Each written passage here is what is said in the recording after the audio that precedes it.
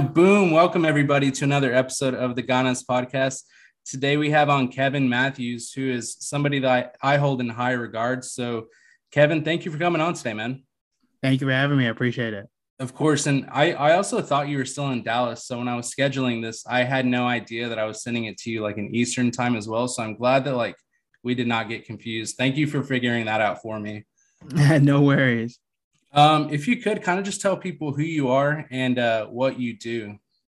Yeah, I'm a finance author and investing educator. Started my business back in 2010, and it's my job to make investing simple. So it's whether it's through articles that you may see on Business Insider, through some of the books I've written, and then put out daily content on Instagram and YouTube every day. I love that. And the way I found you was through Rich and Regular. So I was on YouTube and I found like that they were doing these episodes. And then I watched yours where you talked about being from Tulsa and just all that it meant for you. And I was like, oh, like, let me follow this guy. And then it's been really nice to kind of see all content that you provide. I think my personal favorites are just like your YouTube videos that you post. And I'll just be like cooking or folding laundry. And now I'm like learning about the stock market. Yeah, I appreciate that because that's funny because that's what I use YouTube for. Is when I'm like, I'm cutting the yard or something like that. I'm like listening to something like, hey, I've learned something new. So I'm glad that people are using the content in that way. Yeah, no, it's so digestible too, and that's why. Also, what do you think separates you from? Because I don't know if people understand this, but like there are industries that are becoming like saturated with influencers. So there's the fitness industry with influencers. There is tech industry with influencers, and I feel like there's financial influencers. So what do you think separates you from like a lot of some of the financial influencers out there in the industry? That's a great question. I think for me, I try to lean on my experience and relatability. So while there are a lot of influence out there, some are really, really great, some that, Rich and Regular being one of them, that are amazing at what they do. However, for me, I'm one of the few that have been in the industry. So I managed $140 million. So it's not like, oh, I just, here's my little blog or whatever. It's like, no, I did this. So Nice. the content that I try and give is not here's what worked for me or this one time I got lucky. It's here's what I've done for very successful people. And I'm giving you the exact same information that they have. No, I love that because something that I see in my industry is a lot of people that maybe they look great, but they don't know like the science behind what they're telling people, or maybe they're advising people in incorrect ways. It's not the safest information to prescribe, like a client. So when I look at the financial industry, like it just does seem really saturated with a lot of people that don't take context into account. There are a lot of people seem like they are privileged as well. And so when I see somebody like you, that's like, you've actually done the work before, and now you're providing like these very simple, tangible steps. Like I love everything about that. Yeah, thank you.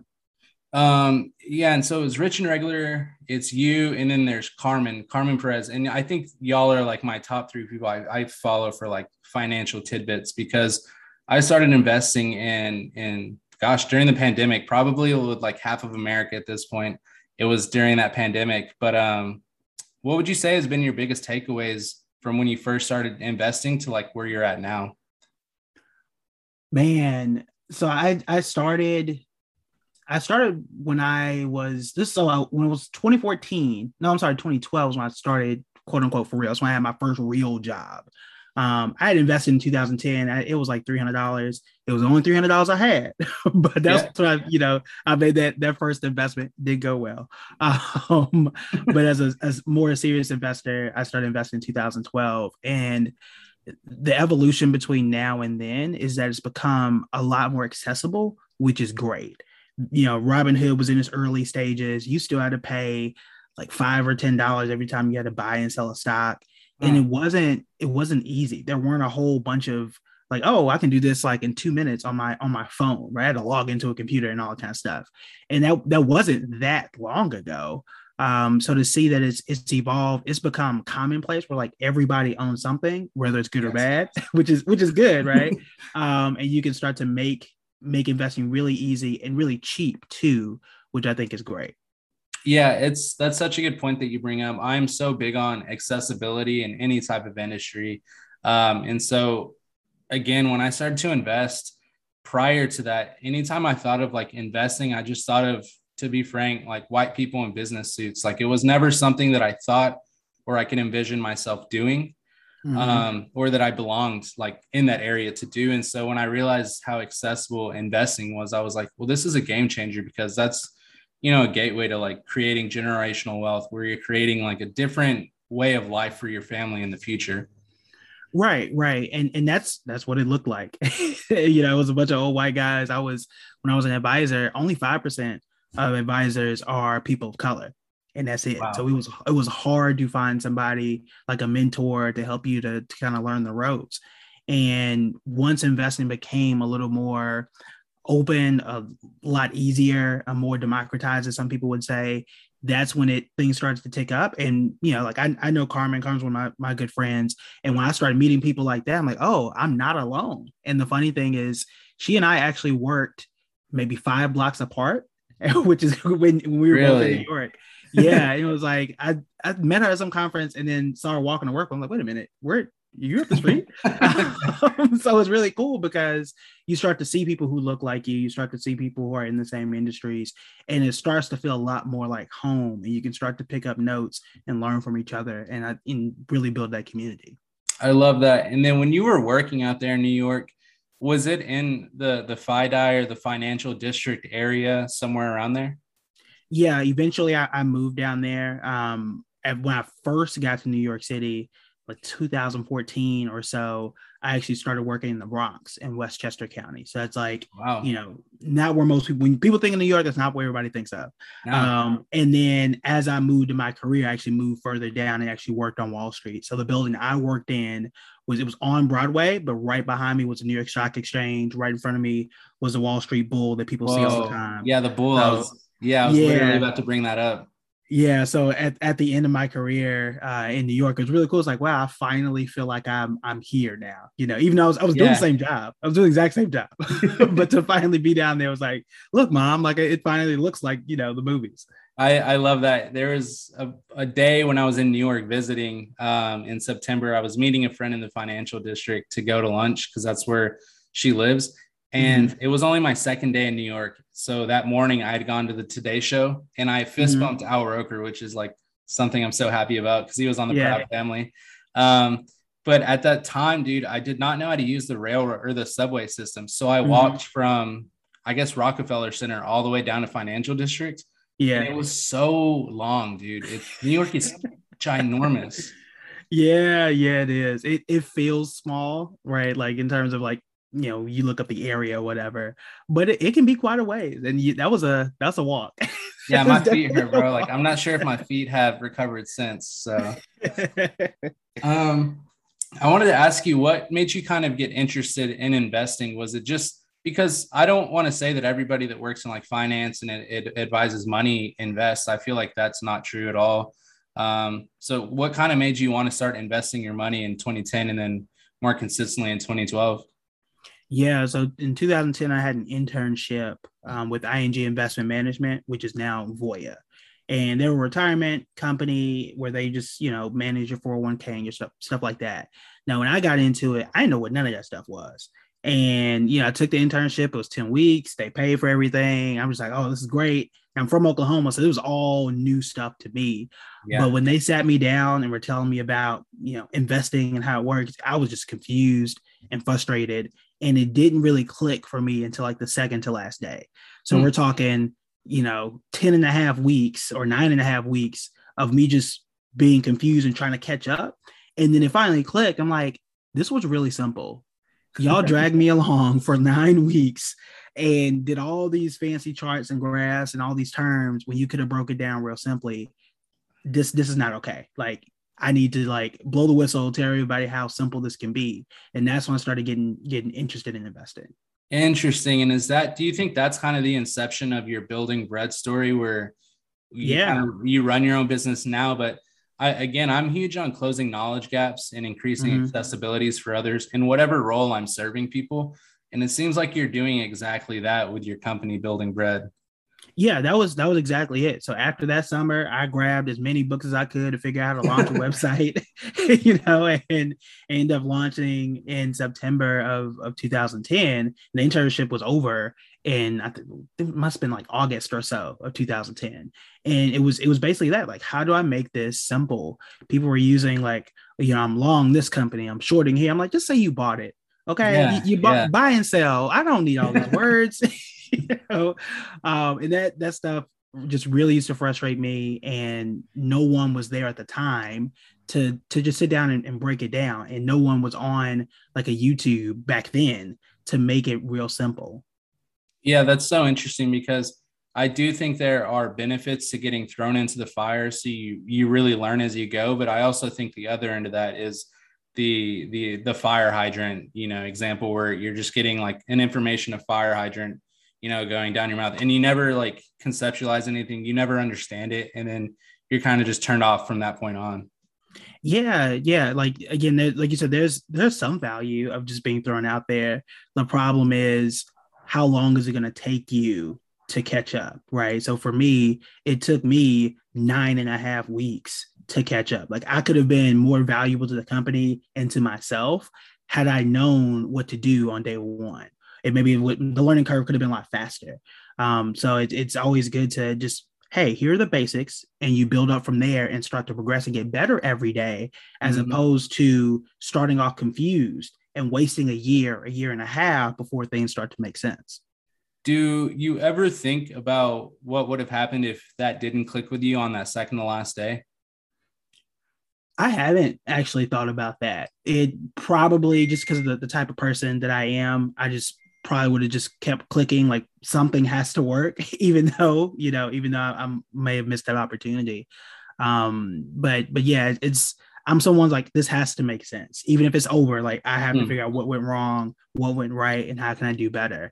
I So like that. yeah, That's so that's just it would kind have of the happened person you eventually. are. Yeah, yeah.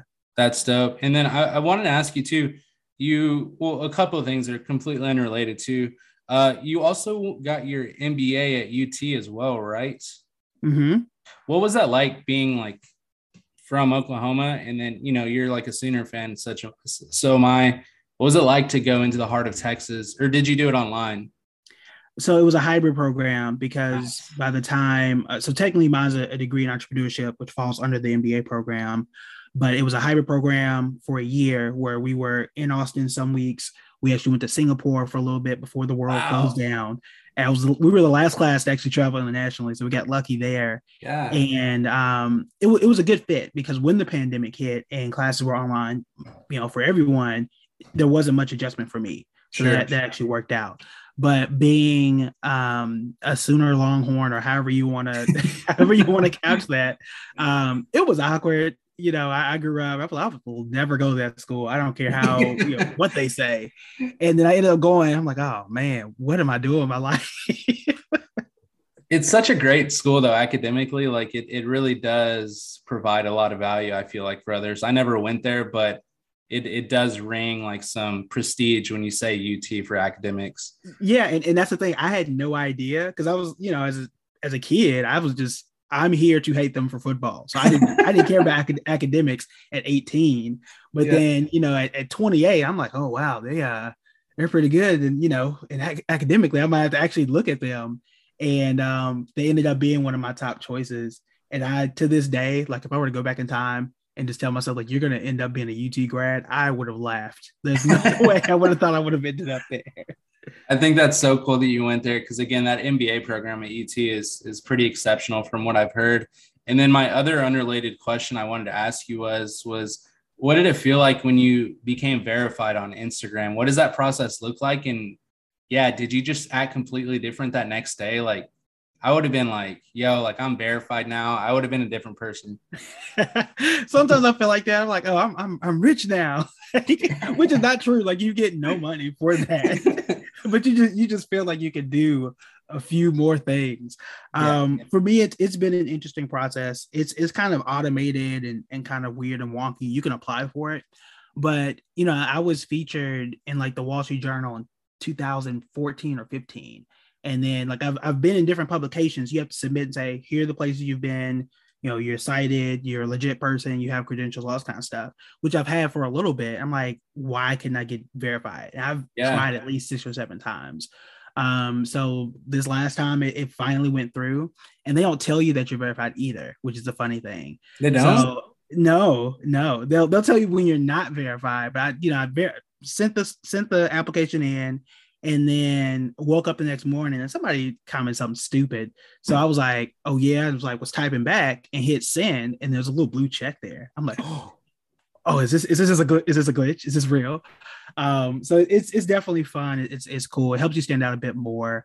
Yes, absolutely. But you do act a little bit different when you do. Oh, dude, that I would have been ordering hors d'oeuvres and just I would have been. Did you go get a steak dinner that day though to celebrate yourself? I didn't. I did get some tacos though. Hey. I did get some celebration tacos. I love that. And also it just seems kind of like ass backwards that they tell you when you're not verified, but they won't tell you or send you a celebratory email or anything. Yeah, I don't know why, but I'll take it. I'm not gonna complain anymore, even That's though what I I'm haven't saying. the best. I wanted to ask you, I think it's imperative that people invest. And what I love about your message too, and again, this is so different. There's a large disparity in what I see like in the influencer space of finances, but you're also like, it doesn't matter if it's $2 a day or $2 a week, like just kind of getting that habit of investing, because when the time comes and you are able to invest more, you have that reflex that's been created. So why is it so imperative for people to invest and kind of build their future? Yeah, I would say the first thing is investing is really paying yourself in the future. I know people like, you should save now and have the emergency fund and all that kind of stuff, which is absolutely true. But I'm not only looking for the paycheck right now, but I want to make sure that I have enough in the future so that my job, my day job, what I'm doing right now, all this stuff becomes optional. And I think the only way or the most efficient way to do that is to start investing now. And some people get into a headspace where they're like, well, it's only $50, it's only $100, it's not going to make a difference. I'm like, it actually will. It's a bigger difference than nothing. And I think the thing that frustrates me a bit is back in the day. When I say back in the day, I'm like 10 or 15 years ago, you literally couldn't invest with $100, and now you can. Like that was the biggest barrier for me when I started.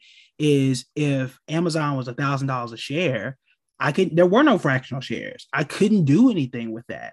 But now I can. I just want people to take advantage of investing at whatever their budget is, because when you make more, it's easier to start investing because you built that habit already. Yeah, that's so true, man. I remember I'll share like two anecdotal stories, but I worked at Lululemon in retail for like 3 years, and this was when I was in grad school. I opened up like a 401k, and so when I left that job, I think I had around $1,600 or $1,700 in there, but it was actually like 2,000 or 2,100, and that's just because the fund it was in over the course of 2 to 3 years had grown like $400. Yeah, and I just think that's the perfect example of like each paycheck I'm automatically deducting like just a little bit, and I high key like forgot about it too. yeah. And then it's like, oh, there's a surplus of $400 in here that I literally did not do anything to earn. Right. And that's the thing. Like it grows, and that's the most important thing. One of the first articles I wrote for Business Insider was about how my son had more money than I did at 18, and I worked.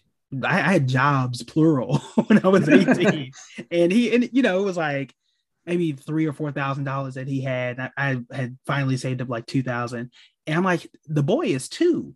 Yeah. Imagine, right? If I did nothing else for him, he's already better off than where I was.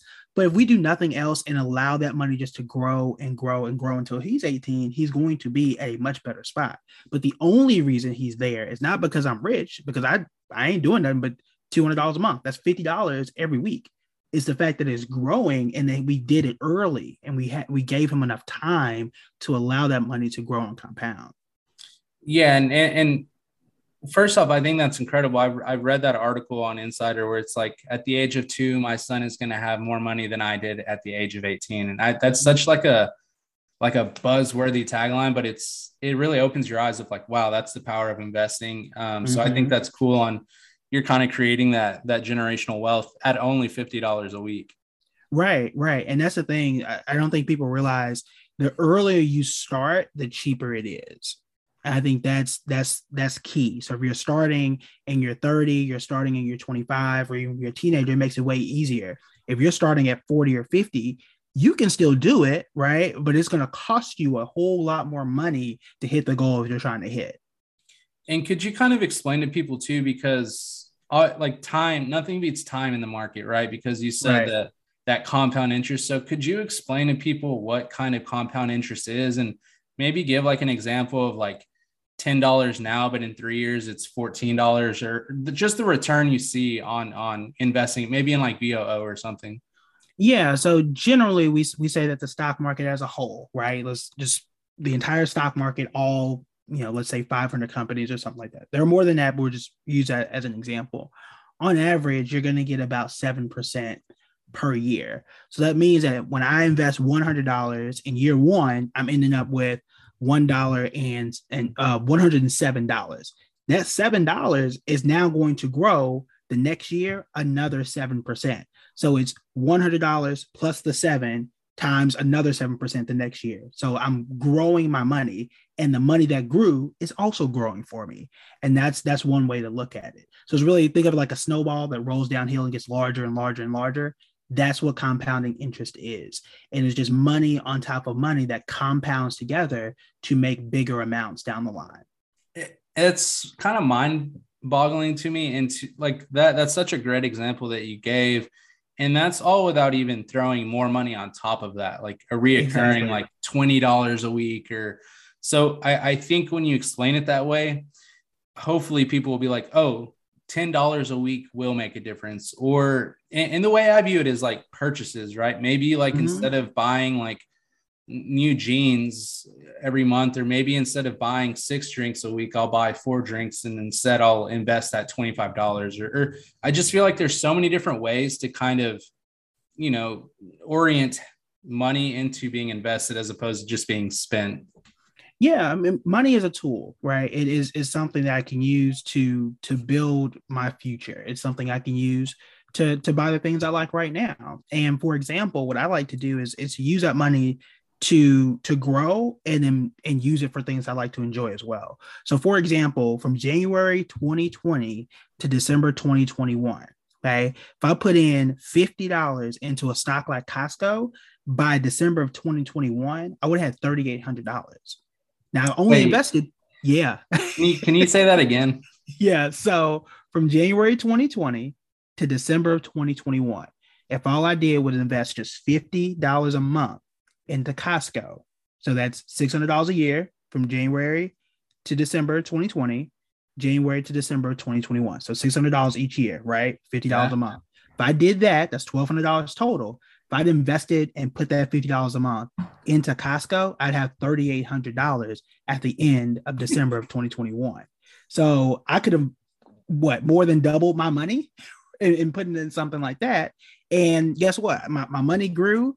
I can take a little bit of that and buy something if I wanted to, right? Or I can keep investing and see where it's going to go, 10 years from now. But it's the little things, right? Just the little things can really add up. I'm processing that still, but that just, again, that's such a great tangible example of something as simple as Costco, and then $50 a month, 3,800, man, 3,800. That's great. I wanted to ask you, what do people, I feel like a lot of people, and even myself at times, get caught up with, man, like, should I wait for something to happen for prices to go down? Should I buy now? And again, I watched a great video of yours the other day where you were like, just DCA it or dollar cost average it, like just stay consistent. Could you kind of explain to people the importance of just staying consistent as opposed to trying to time something? Yeah, it's extremely difficult to time the market or to wait until the next crash, because you never really know in the moment. And if everybody knew, hey, the crash is going on this day and this is the bottom, then everybody would do that. The problem is nobody really knows. And there is an old video that's floating out there. I don't know if it's on Facebook or YouTube, where I was like, yeah, I don't know if Amazon is going to go past 2,500. Lo and behold, right, it's well above 3,000 now. So like when people say, oh, it's too expensive or it's too high, 5 years from now, you're gonna look back like, oh man, I should have got it then, right? It's all relative. And then people who say they want to wait until the market falls, well, fall to what? Like that's in 2020 when the pandemic hit, it fell 35%, and people still waited. Well, I'm waiting on it to bottom out. Well, at what point, right? Yeah. So instead of trying to time it and guess what is low and what is high, the best thing is to say, look, I'm going to buy it now. I'm going to buy it tomorrow. I'm going to buy it next week, right? So I don't have to guess. And the worst thing you want to avoid is to not invest and wait 3 years for a quote unquote dip.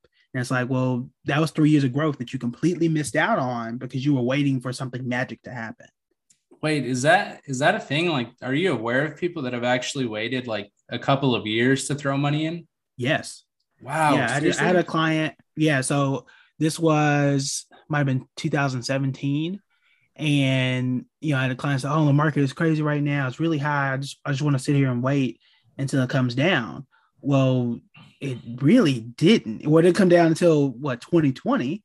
And the market dropped in, and obviously she wasn't a client anymore at that point in time. I'm like, you waited 3 years for that, and that's assuming she even invested in. I don't know, but the stock market, as of today anyway, the stock market has only been down 5 times since the year 2000. Mm-hmm. So it's not down as often as people think. You're gonna have your bad days, right?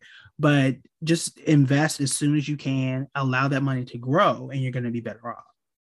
What would you say are some practical tips for somebody that is wanting to? They've never invested. They know that they want to, they just don't know how.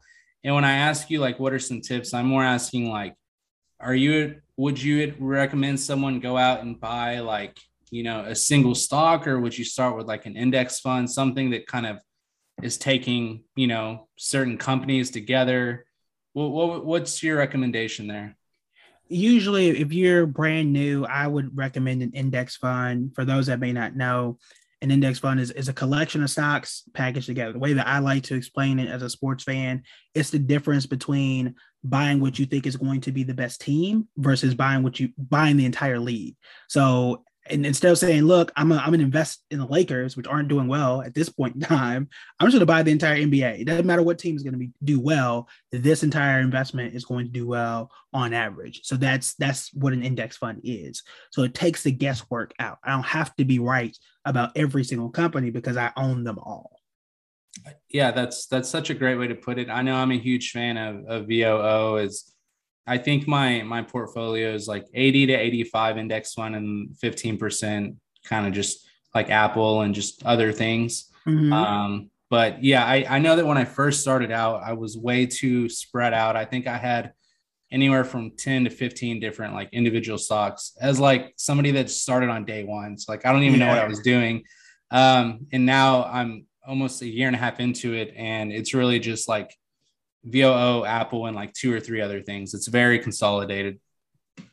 Yeah, and I think when you're starting, you want to have it be simple, right? You got something. Worst case scenario, VOO is going to be that backbone, right? And then you can add a little bit more by having Apple. But then let's say you bought something that didn't go well. It's like, okay, that was only 5% or whatever it is, and it's not going to blow up everything.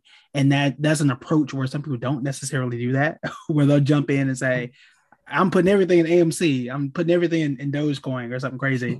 And then it worked for a day or two, and then they wake up tomorrow and everything's gone, right? So I think it's important for new investors to start off with the basics, right? Get your training wheels first.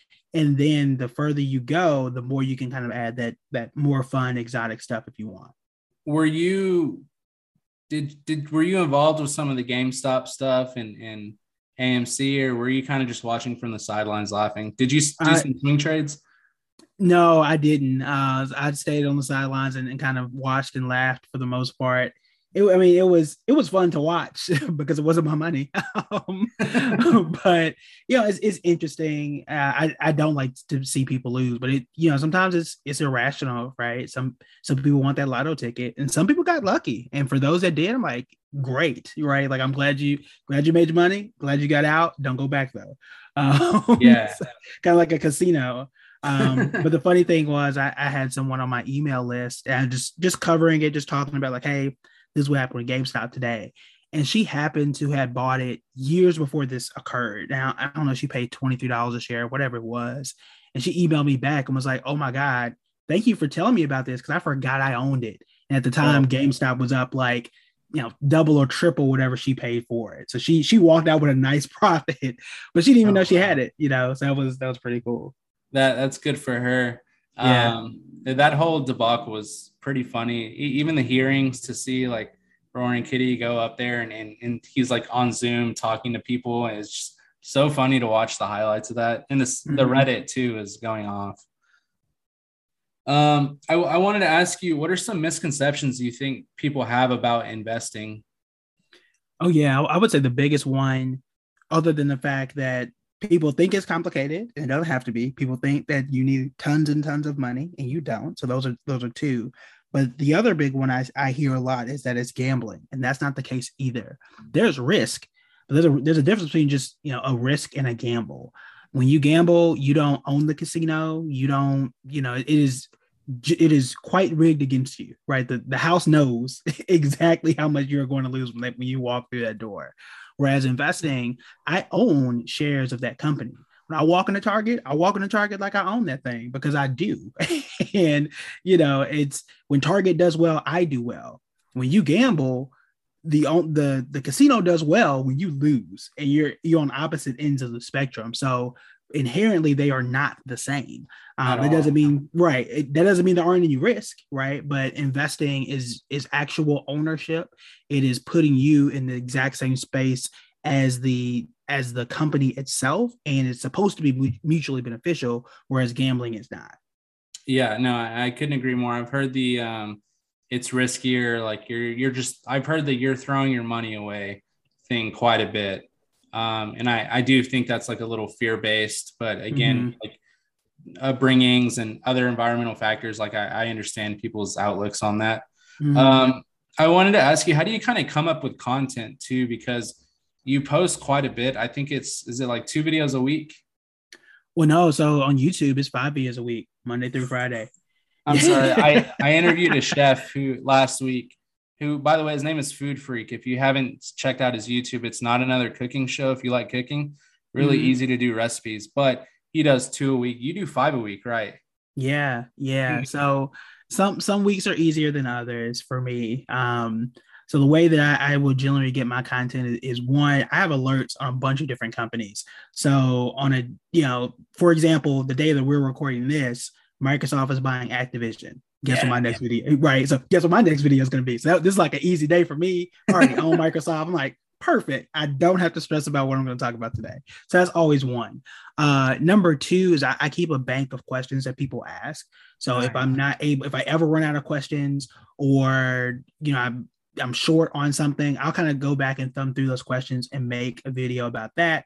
And then other times I'll look on Instagram or TikTok and see what's popular, see what people are talking about, and then put my own spin on it to say like, hey, this is what I think about what such and such said, or this is my take about whatever topic people are talking about. So for example, every year, and I don't know why, because it annoys me, but every year people are always talking about, do you want $8 million or a perfect credit score? I'm just like, do we have to talk about this? But when it does pop up and I don't have anything else to talk about, then I'll go and see like, what are the popular financial topics, and how can I, give it my voice and flavor.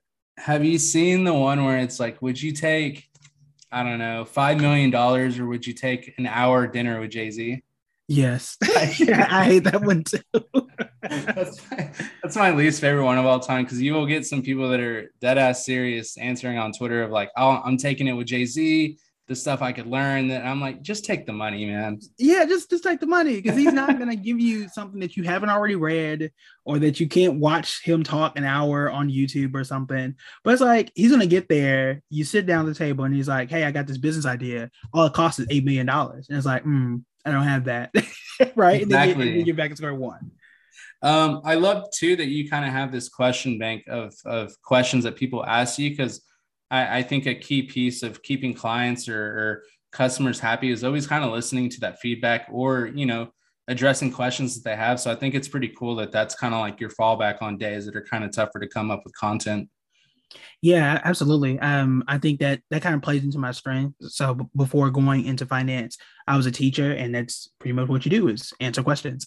And it's the thing that I enjoy doing because it really helps me to understand where are people right now and how can I most directly help. So it's always fun because depending on who it was, where they asked it from, like, hey, look, this question came from Michael, and go out and answer it. So it makes it fun, makes it engaging. And I think that's too where I've been able to see like your approach is so just it's transparent, but you're meeting people where they're at. You're not Mhm. giving these crazy concept ideas, and you're not speaking with all the jargon. You're just like breaking it down. So I think that in your approach, your past with education kind of shines through. Yeah, I really appreciate that. And that's a part of what I wanted to have. I wanted to make finance approachable. I wanted to make sense. And I wanted people to walk away with something to do. Not like, oh man, that was really complex. Let me go look up all the words he just said. I want people to be able to say, look, I watched the video. I can now understand this better, or I can understand how to make my next move. Yeah, that's something that I kind of have problems, not problems, they're really just like my own personal failings, but like it's taken me a while to grasp options tradings and things like that. So I haven't even touched that yet because I'm not trying to waste my money. And then two, you get into cryptocurrency, it becomes real jargony very quickly. Mm-hmm. Um, and that whole like I'm for it, but it's also like because it's at the inception with crypto and Web3, there's going to be a lot of people that get swindled, in my opinion. Yeah, you're right. And that's a part because people ask me like, do you talk about NFTs? Do you talk more about crypto? And I'll be honest with you, the answer is no. But the answer is no, not just because it's new. It's because I don't feel like I know enough about it Hmm. yet, and Yeah. I make it a point to say, look, I don't know this thing, and I'm not going to teach you about something I don't know until I feel like I fully understand it. Because what I never want to do is get up here in front of people and talk about stuff I don't understand and then lead people the wrong way. So before I bring it up to someone or before I bring it up on the channel, it's here's what I know. And again, my strength is here's what I've actually done. Here's what I know works. And a lot of what I talk about too, just like I said with Costco and other things, is that I have enough history to rely on to say, the past 50 years, this thing happened, therefore it's reliable in this situation, right? I don't know enough. We don't have any history when it comes to NFTs in the same way, or with crypto in the same way. Because you can come up with a crypto coin tomorrow and it might blow up, it might not. But I don't have any history, any backing, no serious research to say whether or not this is something that's reliable in certain situations. What do you think helped you come to that point where you're comfortable with saying, I don't know? Because I think that's a skill set that a lot of people possess, and then a lot of people don't possess that. So what do you think in your entire career? Can you pinpoint a time when you were like, okay, that's where I learned how to say I don't know comfortably? I'm not sure. It's something that definitely grew on me. I think when I first started, I wanted to be the end all be all expert for every single thing out there. And I think the older I got, and I was just like, I don't have to do that. Right. And I've Yeah. also seen, I think Twitter is a good teacher in some ways, as crazy as Twitter can be. But I think I've seen people get grilled about things they didn't know about. And I was like, I don't want to be that guy. So, watching other people kind of fall apart, I'm like, I'm gonna stick to my lanes. I can Yeah. learn and grow as I grow. But what I'm not gonna do is get out here and be loud and wrong as many times as possible. Yeah, I think I know how to say I don't know, or yeah, I don't know, because when I was in grad school, I did a lot of research, and what comes with that is just kind of getting grilled by PhDs. And like I'm Mm-hmm. not trying to get grilled, just talking out my butt. So I was always real big on like saying I don't know, because I do think that's a skill that kind of helps you transcend into like a different version of yourself. If you can kind of like be accountable and you can say I don't know, then that kind of it's like a growing opportunity in my opinion. Right. What kind of services do you offer with Building Bread, which is like the company that you run? Because also you're busy, man. Like YouTube, you got like you're on Twitter, you're on Instagram, you're creating like infographics on Instagram. You also have a real job too, and then you run your own business. Also, you're a dad and a husband. How do you do all of this? Yeah, no sleep. I'm kidding. I so my daughter is almost 1.5, so there is some truth to the no sleeping. But other than her keeping me up, just it's just really time management. So the thing that I believe in and that works for me is that I identify as someone who is an investor, and this is just a part of what I do. So I also try to be as efficient as possible. So when I sit down and I'm, a part of my daily habits is to read about the market every day. Now, it doesn't have to be an hour every day. Sometimes it's 5 minutes, sometimes it's 10 minutes. And when I sit down and create a video, it's more natural to me because I've practiced and I've done this for close to 12 years now. So I'll do that, and sitting down like a conversation like this is easy. This could be a video, right? And I'll take that, chop it up, make an Instagram post, translate it, put it on Twitter, and then put it on TikTok. So it's the same thing. So I'm really efficient with the way I create that content. But I think a lot of it is practice. I think if I was doing this much content when I first started, it would be really, really difficult. But now that I'm, a lot more seasoned, it has become a lot easier for me. Yeah, I could definitely notice. Yeah, I watched a lot of your YouTube videos, and I think last week I was like, man, he just seems like so comfortable on the screen. And again, like there's so many content creators out there, you can kind of tell like some people aren't as comfortable, or some people may be just starting, but you kind of seem like right in the pocket. You're kind of like right against that wall. You're like looking at your computer or whatever, and you're talking to the camera. So I think you got like a really cool setup going on. Yeah, I appreciate it. And that's the thing, like some of that experience makes you more comfortable, and some of that prep time just makes you more comfortable.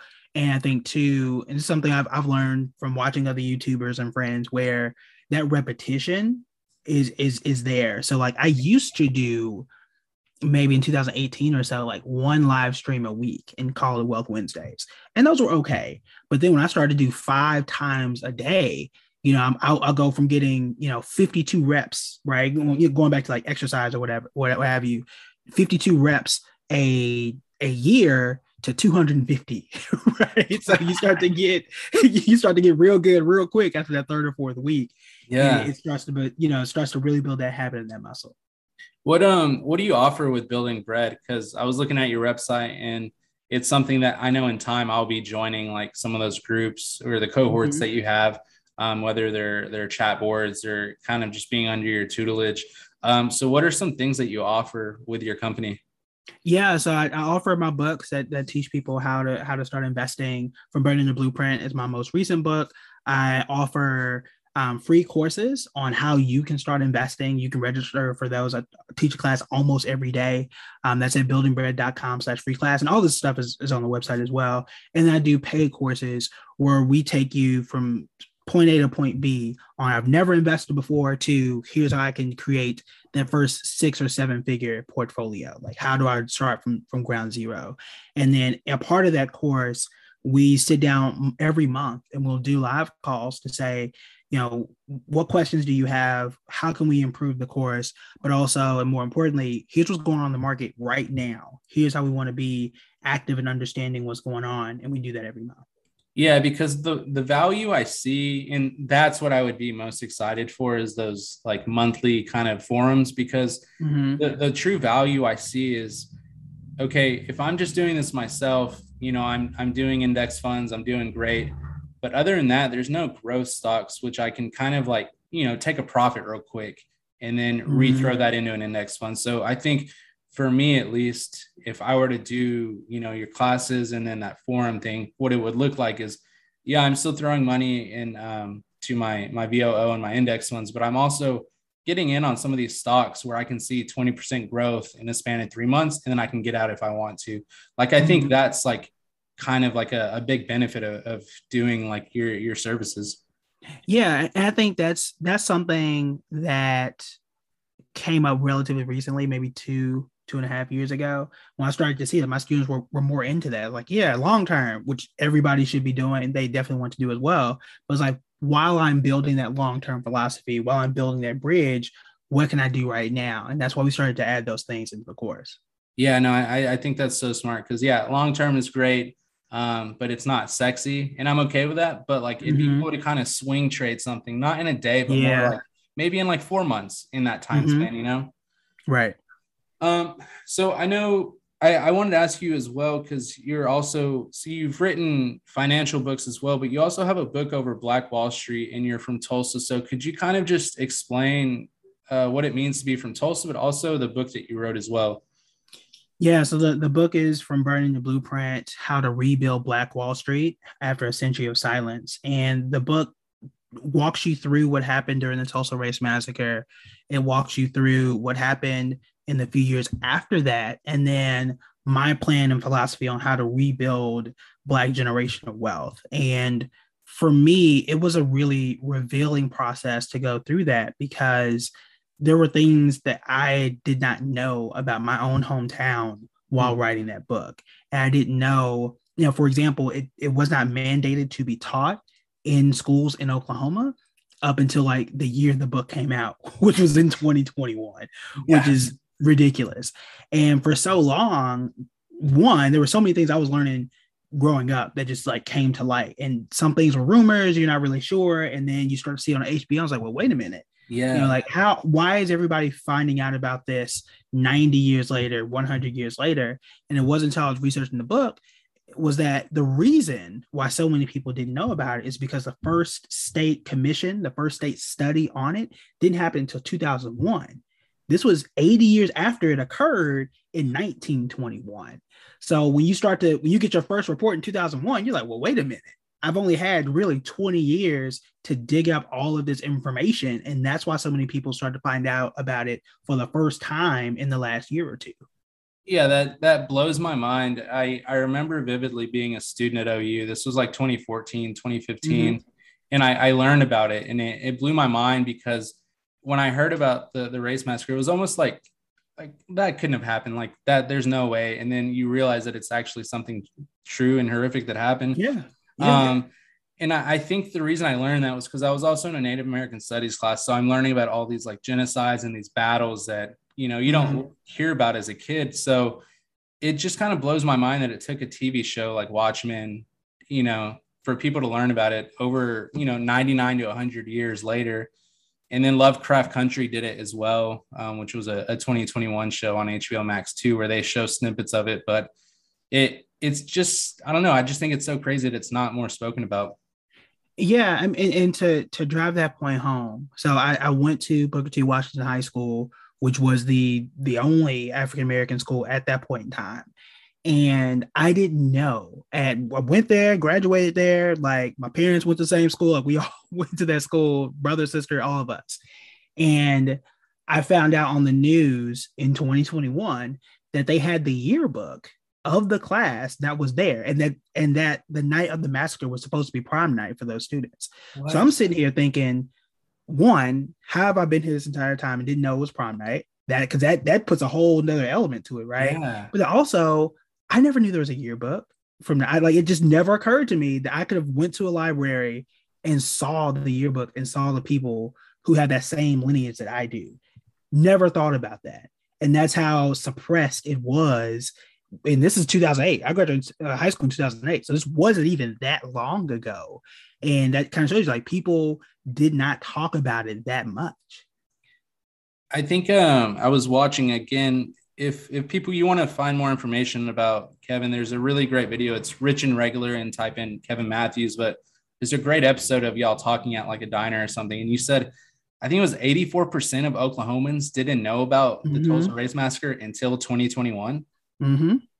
That's just mind boggling. Like it's not surprising, but it doesn't sound right at all. Right. And I don't think I would have thought that it was that high. But, when you look back at it, if you weren't in Tulsa, you probably didn't know about it. Right. And if you weren't, Black in Tulsa, you knew bits and pieces. But if you were on the other side of town, you may not have known. People in Oklahoma City might not have known. And it wasn't something that was highly publicized, and definitely wasn't something that was talked about enough in history. Yeah, and then if you could too, because I don't think we've even mentioned it, could you just kind of summarize like the night of it, like what it Yeah. kind of occurred? Yeah, so most people will start the story by saying there's a man named Dick Rowland that stumbled in an elevator across a white woman named Sarah Page. That's how they'll start the story. However, I think it's important to back up just a few years before that. So in Tulsa, there were two events where white mobs had either taken and hanged someone or tarred and feathered someone. So the mob justice, quote unquote, was running the city of Tulsa. So then there was a white man that was actually lynched. I think this was 1919. So just 2 years before that white mob was crazy. Okay, so you can imagine that 2 years later, when Dick Rowland runs into Sarah Page, he stumbles, she screams, and the newspaper immediately prints that he sexually assaulted her. So that mob went, and he was eventually arrested. The mob met at the courthouse and wanted to take his life. There were some black men who were previous World War I veterans that came there to protect him because they knew, right? Yeah. 2 years prior, they knew that the last two people that were in police custody got killed, right? They knew the last, or one person got killed, one person was attacked. They're like, there's no way we're going to allow this to happen here. So they met there. Those two groups obviously are charged, right? One white man tried to wrestle a gun from a black man. One shot rang out, and that's how the massacre began. And to really paint the story, the advantage to, there were more than, I think it was like 20 to 25 white men for every one black man. Like it was, the numbers were not in favor at all. There were planes used in the attack. Plenty of people shot and killed. The estimates are around 300 people, 300 black people were killed in just 24 hours. And then that's where most people stop the story. And they'll say, all right, that was really bad. That's what happened.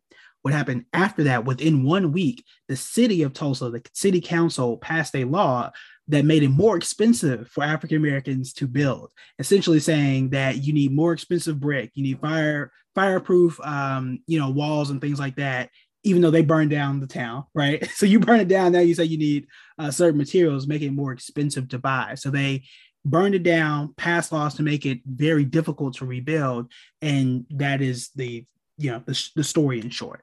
Yeah, that's so crazy to me, man. Like everything that happened with people dying, but also, the street, Black Wall Street as well, just kind of getting looted and burned, and all of the wealth that had been created that was lost immediately after. So like that doesn't just get rebuilt in, 5 years or whatever. And I wanted to ask you too, like, gosh, like, has it even, recovered from that time to like this day?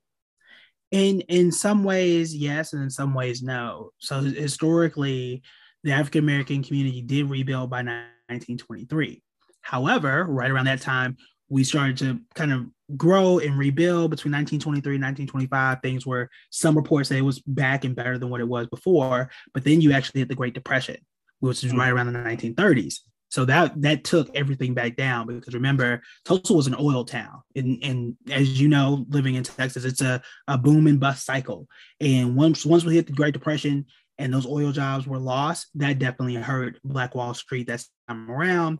Then once you hit the 1960s, 1970s, they built a highway through that area as well, which almost always goes through Black and brown communities and really devastates the economic capacity. And after that, up until 2020 or so, it had been relatively dormant for African Americans in the Greenwood district. Man, that's wild. Want to pivot with you a little bit, and thanks for sharing all of that too. And your book too is something I'm excited to read. I know that RJ Young is also writing a book as well. Mm-hmm. I think it's over Black Wall Street, but it might be over something else regarding Tulsa, but I'm very excited to read those two. But I wanted to ask you, with your own company, where do you kind of see that going in the next couple of years?